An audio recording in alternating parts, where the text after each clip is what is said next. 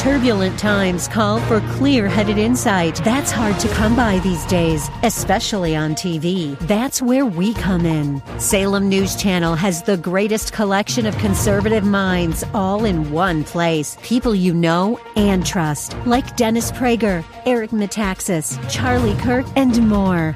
Unfiltered, unapologetic truth. Find what you're searching for at snc.tv and on Local Now, Channel 525. Have you ever stopped to consider just exactly what you would find in the middle of your sorrows, trials, and depression? Well, we have an answer for you right out of the book of Job, next on Abounding Grace.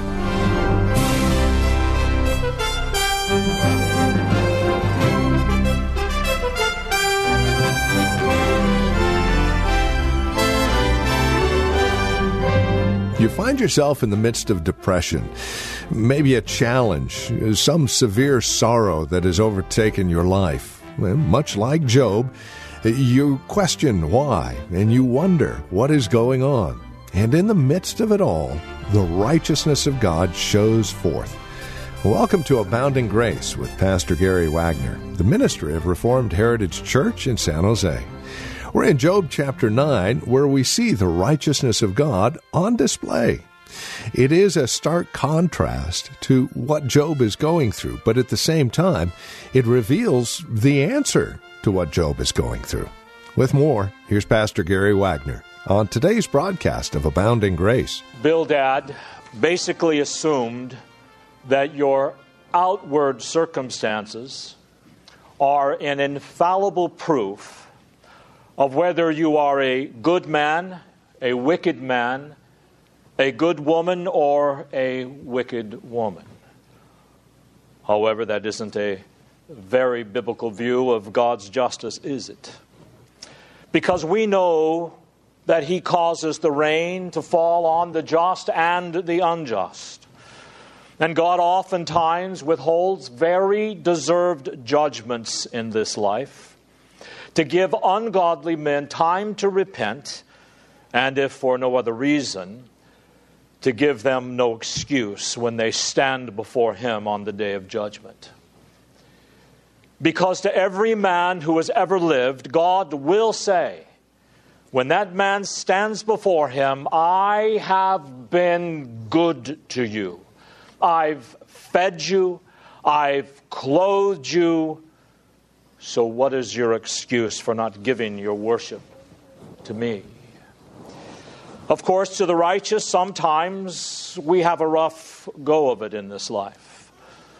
As a matter of fact, if we were to follow Bildad's line of thinking and judge whether or not God loves us and takes care of us purely by our outward circumstances like health and opportunities and prosperity and the world's approval, then we might falsely conclude, well, God loves the wicked, but He hates the righteous. You see, Bildad's philosophy of God's justice gives no room for the Lord to chasten His people, for the Lord to sift us, for the Lord to even say, as Job says, to scourge us with whips. All because we need to be purified of our sins and because we need to be pursuing holiness. Of course, by God sifting His people, He always leads us to depend upon His promises and His love. And God doesn't take such pains with those who are not His children. You need to think about that the next time you go through difficulty.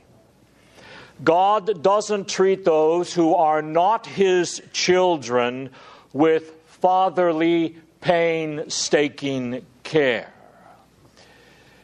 If you love your children, you will take the pains that need to be to teach them. And God loves us, and He brings us to where we depend upon Him and love Him and trust His promises alone, even if He needs to take us through trials and tribulation. Do you remember what Abraham told the rich man when the rich man was languishing in hell and he begged for a drop of cool water on his tongue? Abraham said very simply to him in Luke 16:25, "Son, you had your good things in this life. Now your eternity will be continuous torment and agony." And you know, very often, that's the way we see God mete out His providence. As David said in Psalm 17, God fills the wicked with His hidden treasures in this life. He fills them with good things. And as for His children, He sometimes brings us through rough places to show us that He is with us and to fulfill in our lives Psalm 23. So Bildad completely misunderstands God's justice, God's dealings with men. He turns God's justice into some kind of mechanistic, immediate vindication of the righteous and punishment of the wicked. This isn't our experience, is it? And it's certainly not what Scripture teaches.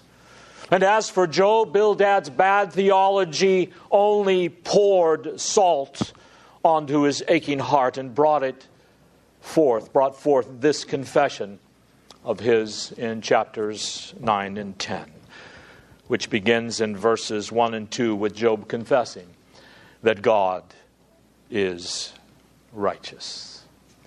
He says, verse 2, I know it's true. Of course God is righteous. Of course God is just in all of His dealings with men. But how shall a man be just with God? The idea here is, shall a man be justified by himself before God? Job is probably using this as an argument to tell Bildad, I know I have no righteousness of my own. God alone justifies. I understand that, Bildad. Do you? If we say things like, this isn't fair, we have literally, immediately denied God's justice. If we start trying to play the lawyer with God, oh, I don't deserve this. This isn't right. This isn't fair. Well, Job understands this is all nonsense. And he doesn't believe any of it because he knows God is righteous. He says, Lord, you see all of my warts, and there's no possibility of me making any defense of myself before you. So it is simply wrong, as Job says, that I can make my case before you. And if I'm blessed, I have absolutely no reason to believe that it is because of my righteousness. Job confesses that God is righteous. And it's interesting that Job doesn't depend on his own righteousness, as Bildad in the chapter 8 says he was doing. But of course, we already know what Job has been spending a lot of his life doing, offering sacrifices. And you know, he may have been told to do this by a direct revelation from God, or perhaps from his relational ties back to Abraham's extended family. But Job was a man who looked to another righteousness, not his own. Now, he did not yet clearly see the Lord Jesus, but he did know that there was a deliverer coming. And that's why he offered the sacrifices. Job's problem was not that he thought that God was unfair. Job's problem or difficulty was that he couldn't understand why a man whom God had already said is righteous, Job, would suffer like this. Lord, why don't you come to my relief? I've cried to you. You are the one who made me a godly man. Why won't you answer me? Why won't you relieve my afflictions so I can be restored to peace and fellowship with you, as I have enjoyed for so many years. In verses 3 through 13, Job just lays out for us how wonderful God's righteousness is. And each one of us needs to be personally confronted with this. And he begins in verses 3 and 4 making one very simple point, and that is, no matter what, Bildad, I may think of myself, even if I think that I have confessed all of my sins to the Lord, God can bring 1,000 indictments against me. Let that sink in, beloved. No matter what I think of myself, God can bring 1,000 charges against me. And thus, I must depend alone upon God's righteousness. You know, we think if we've confessed, maybe 3 or 4 sins, and that we've been really open with God. And we are open, and we do confess our sins. But we need to remember that God knows the depths of our sinfulness in ways that we have no way of understanding. And this is where Job is. Job recognizes here there's no debating, there's no defending oneself before such a God. There's no contending with Him who knows every thought before we even have it, who never forgets anything, who knows everything all at once. There's no fighting with such a God. Plus verse 4, he says, He's wise in heart. What a powerful description.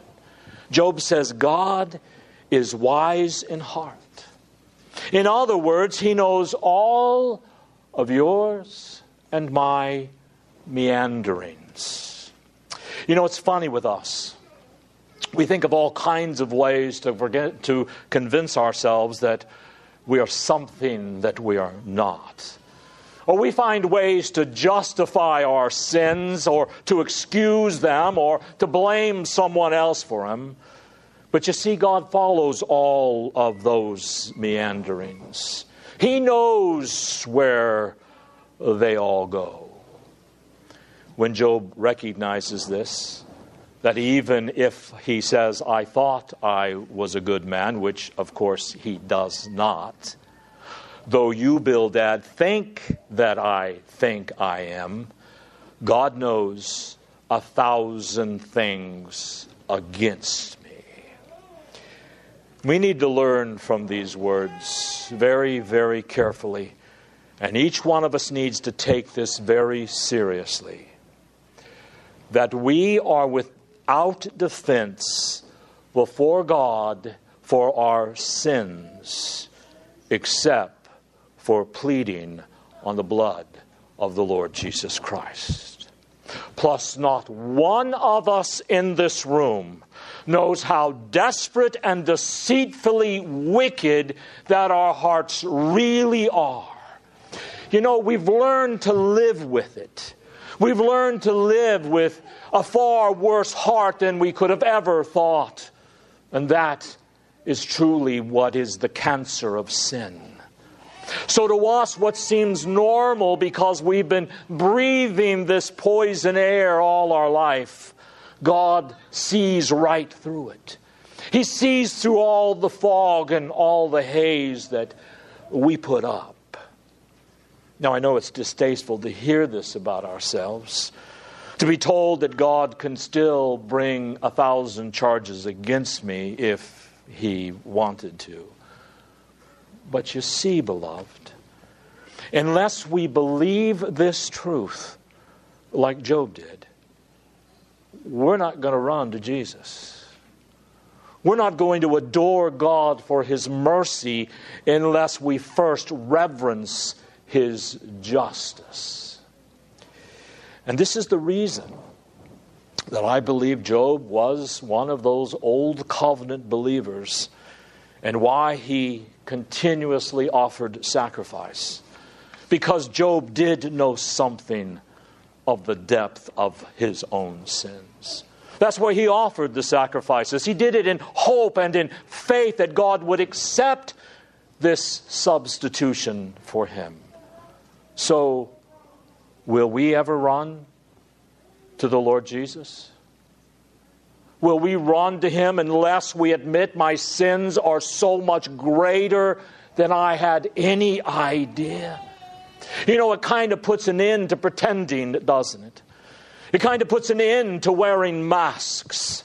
You know, always keeping up a wall between yourself and others so that no one can penetrate the veil that you put up of either faking goodness or hiding or whatever it may be.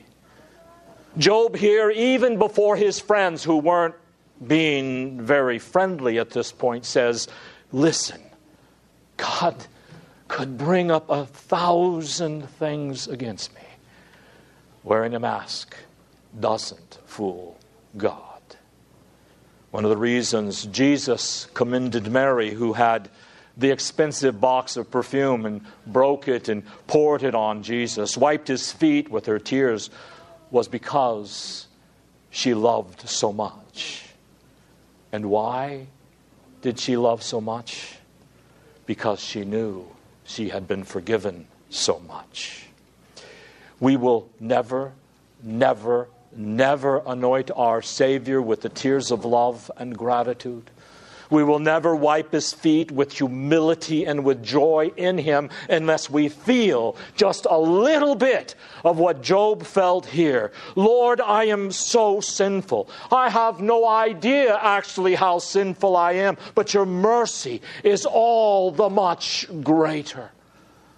And what you have done for us in the Lord Jesus Christ is worthy of all of my praise and devotion and love. Now, verses 5 through 9, Job makes it very clear that he has a very high view of God's righteousness. In fact, he says God's righteousness is supported by irresistible power. Notice here, if we go from verse 4 into verse 5, it can say, who has ever hardened against him and prospered? Wow. Anyone in here tried to harden yourself against God for even just a little while? Oh, I know what I'm supposed to do, but I'm just not going to do it. Well, if you're one of God's, what does he do? He just keeps putting up walls. Boom, boom, boom, boom. He will leave you bloody, and he will batter you, and he will bruise you, and he will leave you in the belly of the fish for a time for your hardness to teach you. No one resists me and ever, ever, ever prospers. Now, the wicked person may seem like they can resist God for a while and prosper, but that is a fool's hope. I mean, look at the calamities of our culture. Look at the empty lives. Look at the fidelity. Look at all the infidelity. Look at the dissatisfaction, the drug use, the drunkenness, the prostitution of women and even men. This is what happens when men say, we can have life on our own terms. Beloved, as Job says, we cannot resist God and prosper. For proof of this, consider God's power, Job says. He moves the mountains. Oh, remember the flood? God shakes the heavens and the earth. He overturns them in his anger. He shakes the earth out of her place.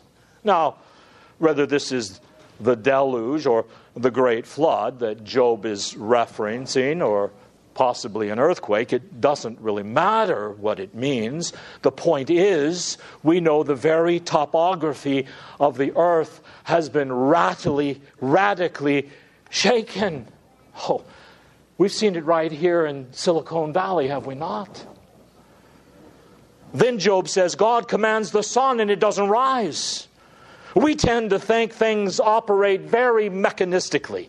God has set rules in place and he doesn't mess with it. Wrong. Scripture says, the sun stands still on Ashelon.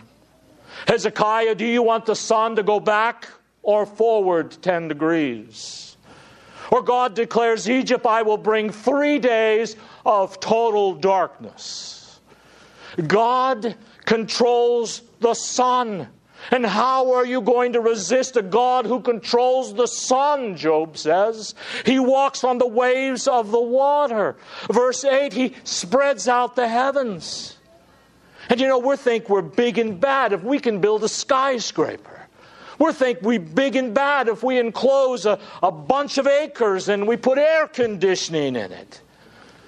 God stretched out the heavens like a curtain, as if it were nothing. Ladies, like you put up a curtain in your home, actually even more simple than that. God just spoke and stretched out the heavens. Verse 9, God put the stars in the sky. He made all the constellations. It says the Bear, Orion, Pleiades, the chambers of the south. The constellations around the Antarctica that we don't normally see. And in Genesis 1, we see the account of creation, and we're given a little bit of detail.